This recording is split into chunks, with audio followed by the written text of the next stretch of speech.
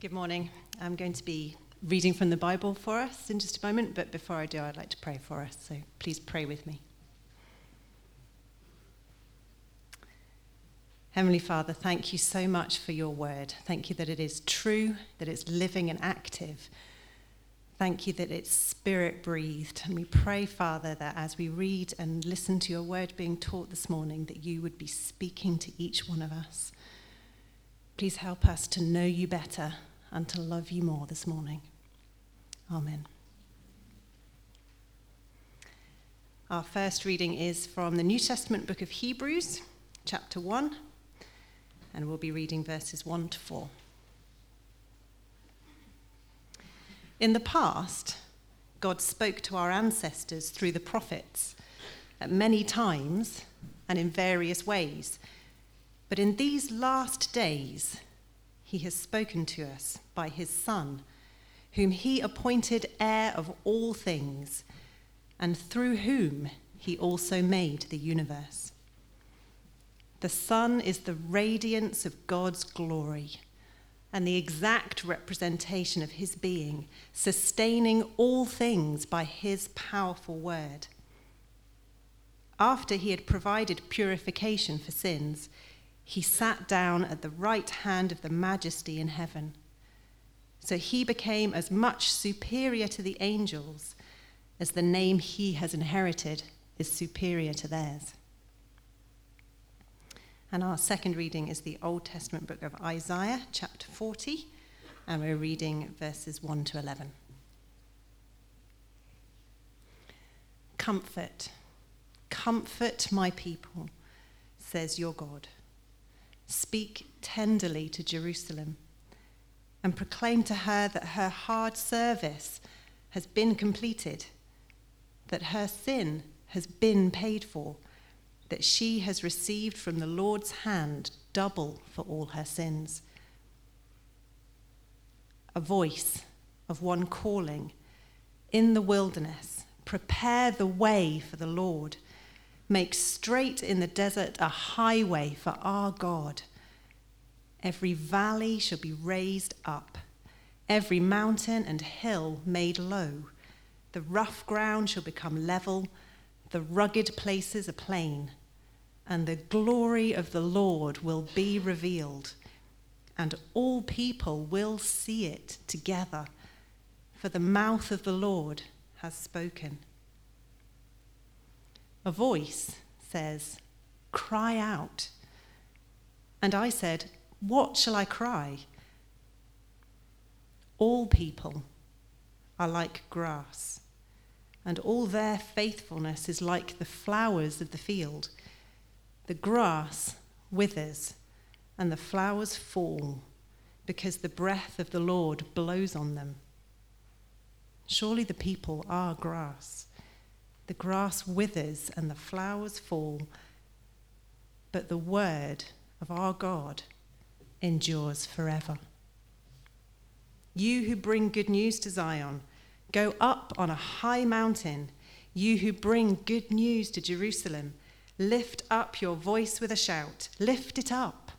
Do not be afraid. Say to the towns of Judah, here is your God. See, the sovereign Lord comes with power, and he rules with a mighty arm. See, his reward is with him, and his recompense accompanies him. He tends his flock like a shepherd. He gathers the lambs in his arms. He carries them close to his heart. He gently leads those that have young. This is the word of the Lord. Thanks be to God.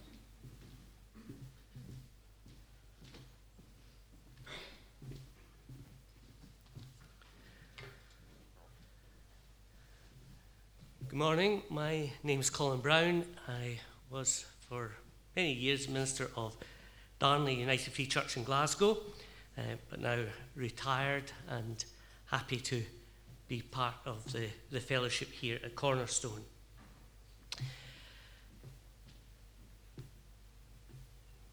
I wonder if you've ever really seriously thought about eternity. if you really try to think about the whole concept, and what is it? What would it be like to live in eternity? Can you get your head around the idea of something that goes on forever? Not just something that lasts for a long time, but something that never ends. God is eternal. God's existence never ends. The whole idea of something existing beyond time is out with our comprehension. It's certainly out with my comprehension. How can we imagine or think about a God whose existence is beyond time?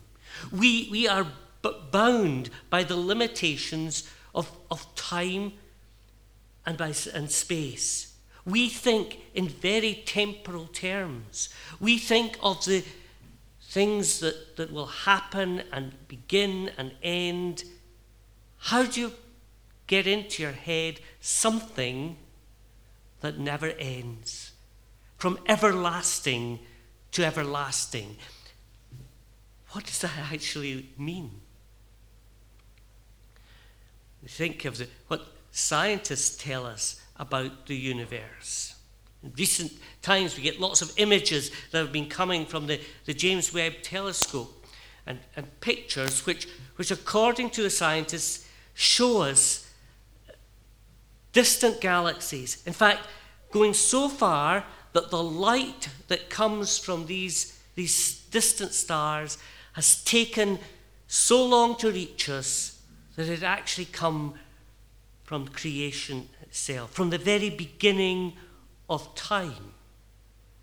Can that be so? And if it is, if you can think, well, this light which this telescope has spotted comes from the beginning of creation, what was there before that? I think it sends my brain into overdrive trying to work that out. What was there before time began? Do these images that the telescope show us, do they really take us back in time? And here's another intriguing question which we can't answer. Is time travel actually possible? It's provoked lots of imaginative ideas and stories over the years. If you've ever read H.G. Wells' The Time Machine, or watched the film Back to the Future with the DeLorean car, or been gripped by the adventures of the Doctor and the TARDIS travelling through the fifth dimension. When I was teaching RE, we used to use these cartoons to illustrate Bible stories, and it was four young people, and they would go off for a walk and they'd end up in a sandstorm, and the sandstorm took them back in time to encounter some biblical scene. And it would be a means of telling the story, which was intriguing and interesting. It was particularly, I have to say, the Christmas one was over-sentimentalized. But it's not possible. Can we travel back in time? What is time? Where does it come from? Where does it go? We can't answer these questions. I'm not going to attempt to, because I don't understand physics at all. It was by far my worst subject at school, and there are certainly people at the first service who are of my generation who could relate to what, and apologies to anyone who's studying physics here. In my view, it was the worst name for a book that I'd ever come across at school. It was called Physics is Fun. It wasn't fun for me. I just couldn't get to grips with it. So, I'll try and stick mainly to the theology, I think. There are plenty of people who know about physics and plenty of Christian folk who know about physics who can explain these things far better than I can. I don't understand it all, but what I do know is this. This God who exists out with time is the creator of time. He is the Lord of time. He is in control of it all. And he's not limited by our understanding of time. And he most certainly doesn't act according to how we see time, according to our timetable and our time scale. He acts according to his plan, his purpose. And we see that working out through Scripture. We see it in the Scripture passages, and we see it in the passage we read today in Isaiah 40. A passage which the prophet wrote building on what had gone before him. We have seen during this series of how God was preparing his people and planning to fulfill his purpose. He was there working through the events, from the time of Abraham right through. God was at work. And this passage, like other passages in Scripture, almost transcends time. Because here it is, building what has been, pointing back in a sense to the prophets and the patriarchs and those who've gone before. Isaiah is speaking to the people of his time, bringing a message to those who are there. But he's also speaking of events in the future. And this is one of the things about Scripture itself. And you know, we bear it in mind when we study some of the passages, including passages that speak of creation. And later on, Isaiah 40, we have some wonderful verses about creation. But our understanding and our knowledge of the universe is very different from that of Isaiah. But the message is the same. The word is still for us, as it has been for these other generations. So in those words which Anna read in Isaiah 40, they almost transcend time itself. Isaiah building what has been, addressing the people in his time, a time of turmoil and impending doom for Israel. And he's bringing to them a message of comfort and of hope. And so we see God's plan working out, a plan fulfilled according to God's time, for he is the Lord of time. And the passage tells us his word endures forever. So Isaiah is bringing comfort to the people facing such desperate things happening in their land because of the disobedience of the people of Israel. But for our Christian perspective, we see him pointing to what is to come, to the future. I don't imagine for a moment that as Isaiah would have believed it would be another 700 years before this prophecy was actually fulfilled. But it was. The preparations for the coming of the Messiah went on for centuries. God's time is not our time. But as verse 8 says, the word of God will stand forever. The message Isaiah brought was 2,700 years ago, but it's a message for us today. He is the Lord of time. Not a Time Lord, the Lord of time. He is in control. And so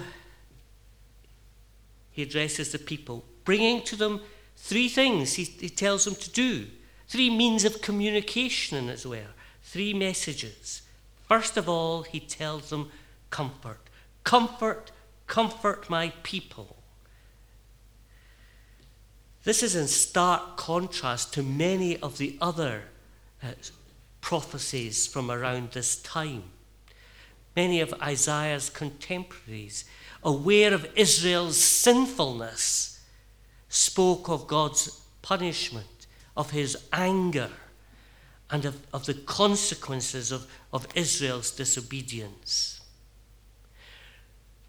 But Isaiah is not telling the people, you're all doomed. He's saying, you are comforted. Here is a message that will bring you comfort, that will bring you hope, a word of encouragement, a tender word that he brings. And the reason the people are being comforted because there is a God who is being prepared for, a great prophet, a Messiah, a Savior. The way is being prepared for him. And he will come. And he brings with him forgiveness. He brings with him the love of God. Their sufferings would be over. Their God would come to them. And let's bear in mind, as we begin Advent and we look forward to these weeks, preparation and waiting, and I think for children the waiting's very hard, for sometimes adults the preparations are very difficult, and it only lasts 4 weeks. For the people of Israel, this time of preparation lasted for another 700 years after Isaiah. God works in his time, not our time. We should never assume that God is going to act according to our time plans or our time scale or how and when we think things should happen. And if we look at the world and we look at our lives and we wonder why it's taking so long for God's plan to be obvious to us, just bear in mind, 700 years. God acts in his time, and he knows the time, the best time, the right time to act. His plan is unfolded, and at that one moment in history, that crucial moment, he came among us. And the world was changed forever. Obviously, for us as Christians, we look at it and we say, yes, the world was changed because of Christ's coming. But actually, when you even just look at it from a historical perspective, the world was changed because of that. The world was never the same again. It's interesting, it's a little bit non-PC these days, but for centuries, history has been defined by those that came BC or AD. A crucial moment in history. And the coming of Jesus into our world made a difference to the history of humanity, because in God's timing, that was the right moment. That was the right moment. The message could spread easily across the Roman Empire. The world was changed, and every part of human development since then, Christianity has been at the heart of it. Constantly there, making a difference. God's plan. He came to his people, and he came to bring them comfort, because the comfort is there in knowing that he has a plan. He has a purpose. He has come, and he's come at that special moment. As the writer to the Hebrews said in the passage we read, those 4 verses, Down the centuries, God spoke to his people in many different ways. But at that particular moment, he spoke in a special, unique way when he came to us in Jesus. When we look at the passage, comfort my people, says your God. Who is this addressed to? When we go on to the next instruction, it says, cry out. Who is crying out? To whom is this message being addressed? Well, in a sense, it's to us. Who Isaiah thought it when he wrote it is maybe not so important, because it is to us. Comfort my people, and then cry out. And what are we to cry out? We are to cry out about the frailty and the weakness of humanity. Oh, yes. In our modern age, people don't like to imagine that we as human beings are not in control of our own destiny, that we are limited in our time span here on earth, that we are frail. I think for many people, the pandemic was a real shock, because people had started to believe that we human beings are in control of our destiny. That we, as we develop, as technology develops, as healthcare improves, we will be master of it all. We will control it all. We can decide it all. And then we realized we can't. Isaiah spoke to the people of Israel more than 2,500 years ago. He spoke to them a time of destruction and violence and warfare across the land in which he lived. And today, it's exactly the same, isn't it? That same land is ravished by violence and hatred and division and war. So, in what ways have human beings advanced? We are frail and weak, and we need comfort. We need that God to come among us, to be with us, to bring us forgiveness and healing and new life. Cry out. What shall I cry? Cry out. Humanity is weak, and the weakness and frailty of human beings. But here is comfort, because even in that, God has a plan, and his plan is being worked out. And then there's another form of communication. Proclamation. Go into a high mountain, proclaim to the people, tell them that there is good news. There is good news that their God is coming to them.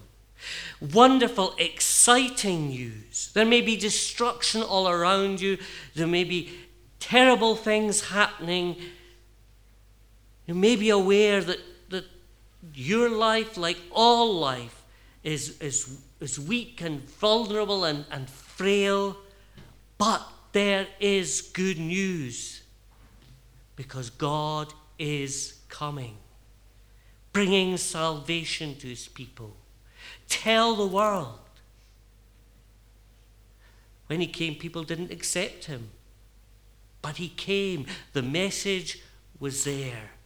Good news. Salvation is coming. God is coming. And we today look back and say he came. And his plan is still being worked out, and he still comes, and he will come again, and he will come to our lives. So there is comfort as we cry out, and we can proclaim this good news. But we stopped at verse 11, because verse 11 tells us something else important. Many people think when you read the Old Testament, you hear all about violence and God's anger and the disobedience of the people. But throughout the Old Testament, you also find wonderful passages of comfort and peace and reassurance of a God who is compassionate and caring. So Isaiah tells us in verse 11. And this we can proclaim, that our God comes to us as a shepherd, caring for his sheep. He comes to feed, to gather, to carry, and to lead his people. This is our God who is coming among us. A God of justice, certainly, but a God of compassion and love. And here we find this pastoral image of the shepherd that occurs again and again throughout Scripture. Gathering his people, feeding them, carrying them if need be, and through the confusion of life, leading them forward. And that is often what we need. That is what brings us the comfort in this world where there's so many confusing and perplexing and uncertain things. I believe that the verse that's looked at most often on the internet is Jeremiah 29 verse 11. I have a plan for you, says God. A plan for good, not of ill. A plan that will bring you prosperity, not in the physical, material sense, but in the sense of what we are as people. And for us this morning, at the beginning of Advent, here is something else to remind us. Going through this, as we continue through this series, God has a plan. That plan was being worked out and prepared for over hundreds and hundreds of years and fulfilled in that little town of Bethlehem. For us, that we look at it, and that hourglass, the sand in it, it ticks away very slowly, and we wonder when God's plan, the rest of God's plan, will be fulfilled. When will he return? When will he come to us? When will he show us the plan for our lives? Well, the assurance, the comfort, the strength we can have today is to know this. God has a plan. He has a plan for humanity. We have seen the proof of that in the coming of Jesus. And God has a plan for each one of us. And the challenge for us is to make way for him. I think even as Christians, sometimes we struggle to really believe that. When life is confusing and uncertain, we're not sure where we're going, God has a plan for you and your life. And it probably isn't as you may imagine it, and certainly not in your time scale. I said at the introduction that I had been minister in Glasgow for a long time. When I finished my studies, I didn't think I was ready to go into ministry. I thought I can't see myself in that role, in that position. And I had a teaching qualification, so I was applying for teaching jobs in different places. And then someone came and said, we've got a new church being planted in the south side of Glasgow, and we'd like you to go at least for a year, get things going, and for a year. And then I went and I thought, I'll stay here for maybe just a little bit. The folk wanted me to stay, and so, at the most 5 years. I was out of my comfort zone. A council housing scheme in Glasgow, and it really wasn't something I found easy to relate to. This is not me. This is not where my future lies. So when I retired from that church 41 years later, it was clear God's plan was different and his idea was different. So, however confused or uncertain you may feel at the moment, however you may wonder about what God has in store for you or what the plan is, be assured of this: he has a plan. And that plan will be fulfilled in your life. So stop worrying about it and just trust him. And let him lead you and gather you and take you forward. That is the challenge, to truly trust and believe that God has a plan and that he will lead us.